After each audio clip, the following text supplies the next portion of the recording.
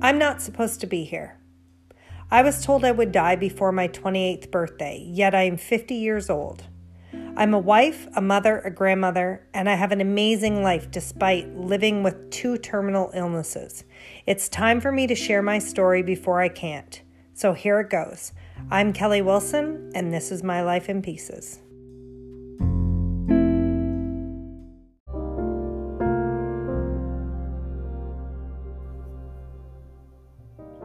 Before I begin, I want to be very clear.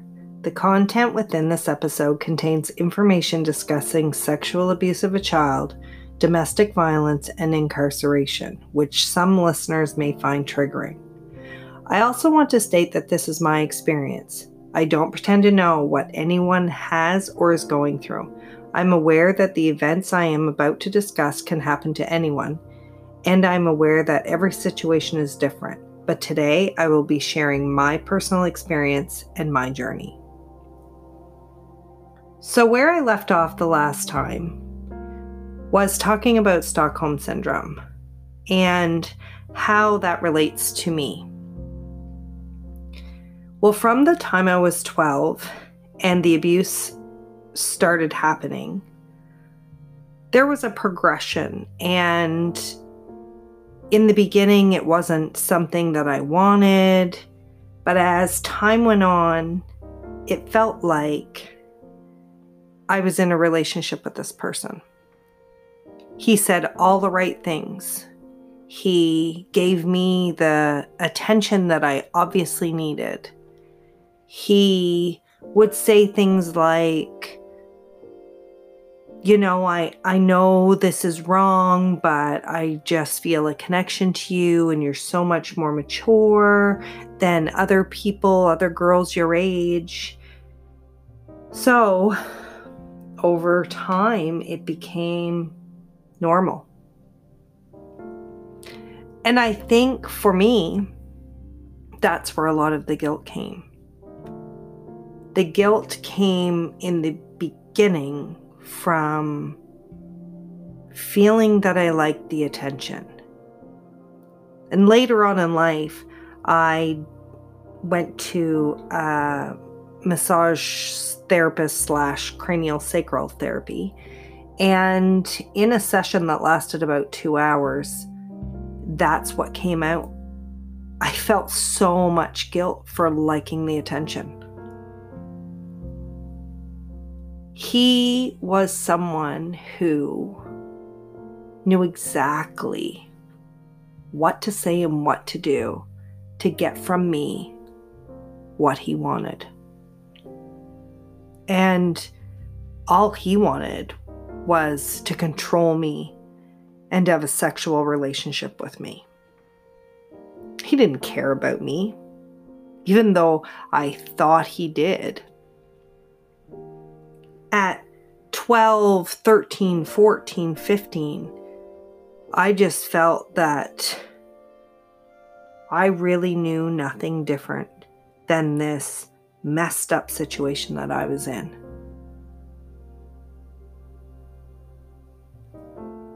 I remember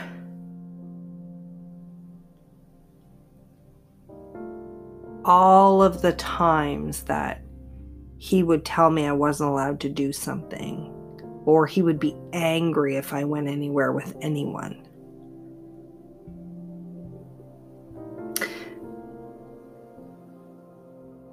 I stayed at their place quite a bit. And at one point, if memory serves me correctly, he tried to become my legal guardian through social development, social services at the time. And he actually called and quit school. He called when I was in grade 8 and said, she won't be coming in at all. She's done. And nobody called. It didn't, I don't think, even raise any red flags, and I'm not sure why. But again, it was a different time. I didn't speak up and say what was going on and how I felt because I was ashamed. I was fearful. And I think that's why we don't. It is so hard to bring that to the forefront because of the ridicule, because of the shame and the, way you feel about yourself. Was it my fault? Did I do something to create this? Did I wear a short skirt? I must have given something off for him to pick me. And that's absolutely not true. I did nothing wrong. And for those who can't bring themselves to come forward, I get it. I had people say to me, people that were very close to me, say, why did you keep going back? People who have not been in that situation can't even begin to understand because it's such an unhealthy thing. So I tried to explain over the years and felt that people just didn't get it. So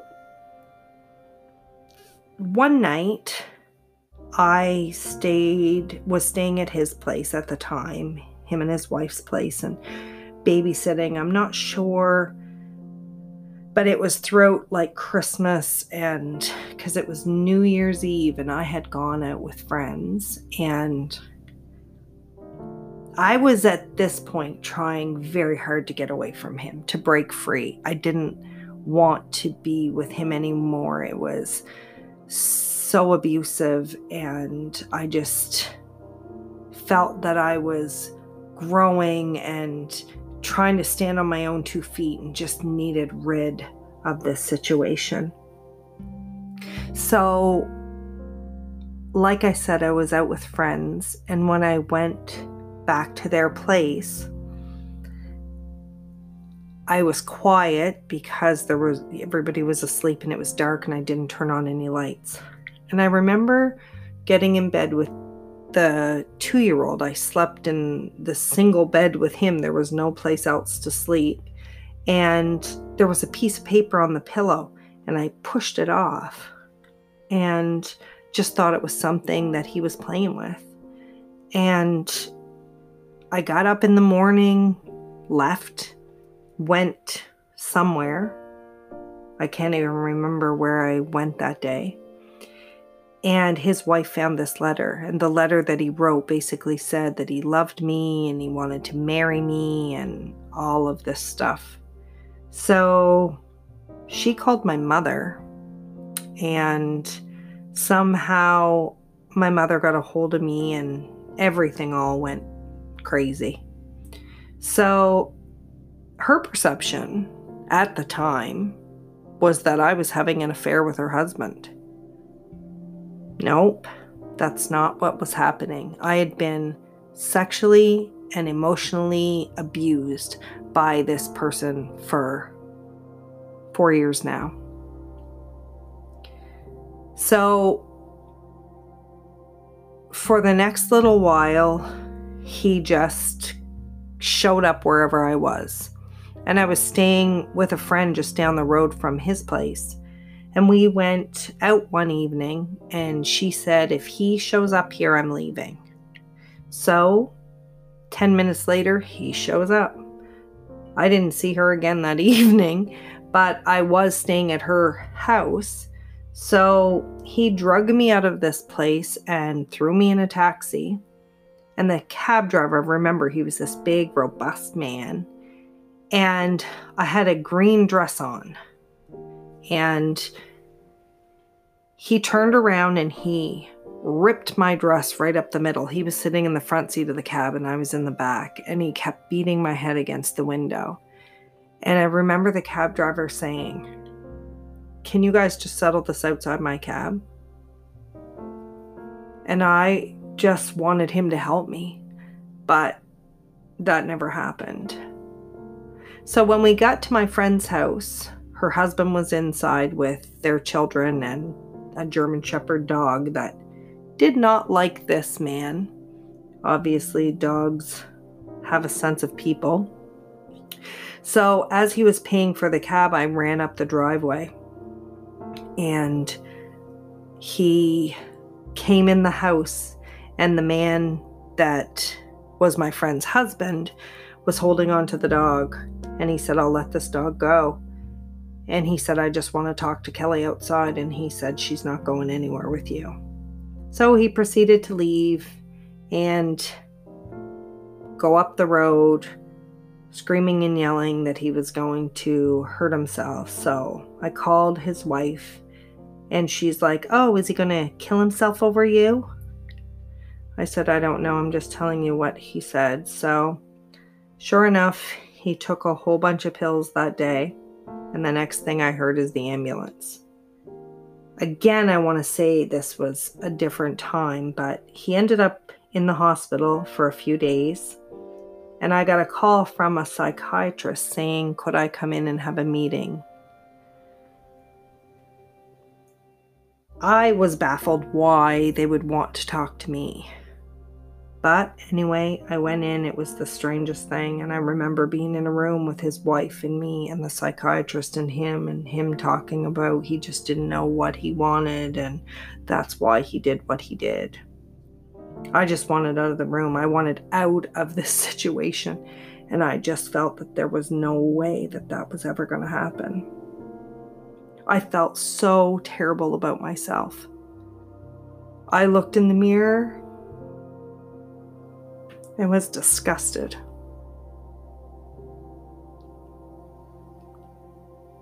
It took a lot of years to look in the mirror and see something different.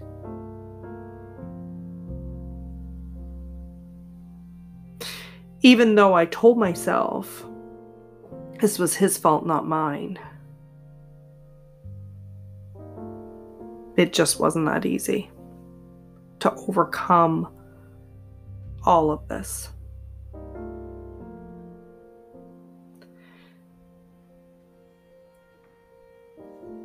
It didn't end there.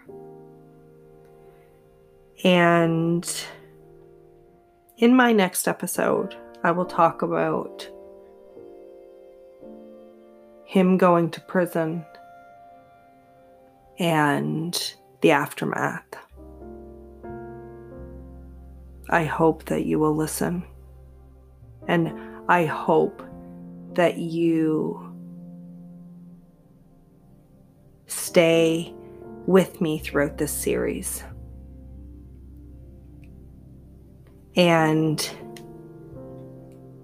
see how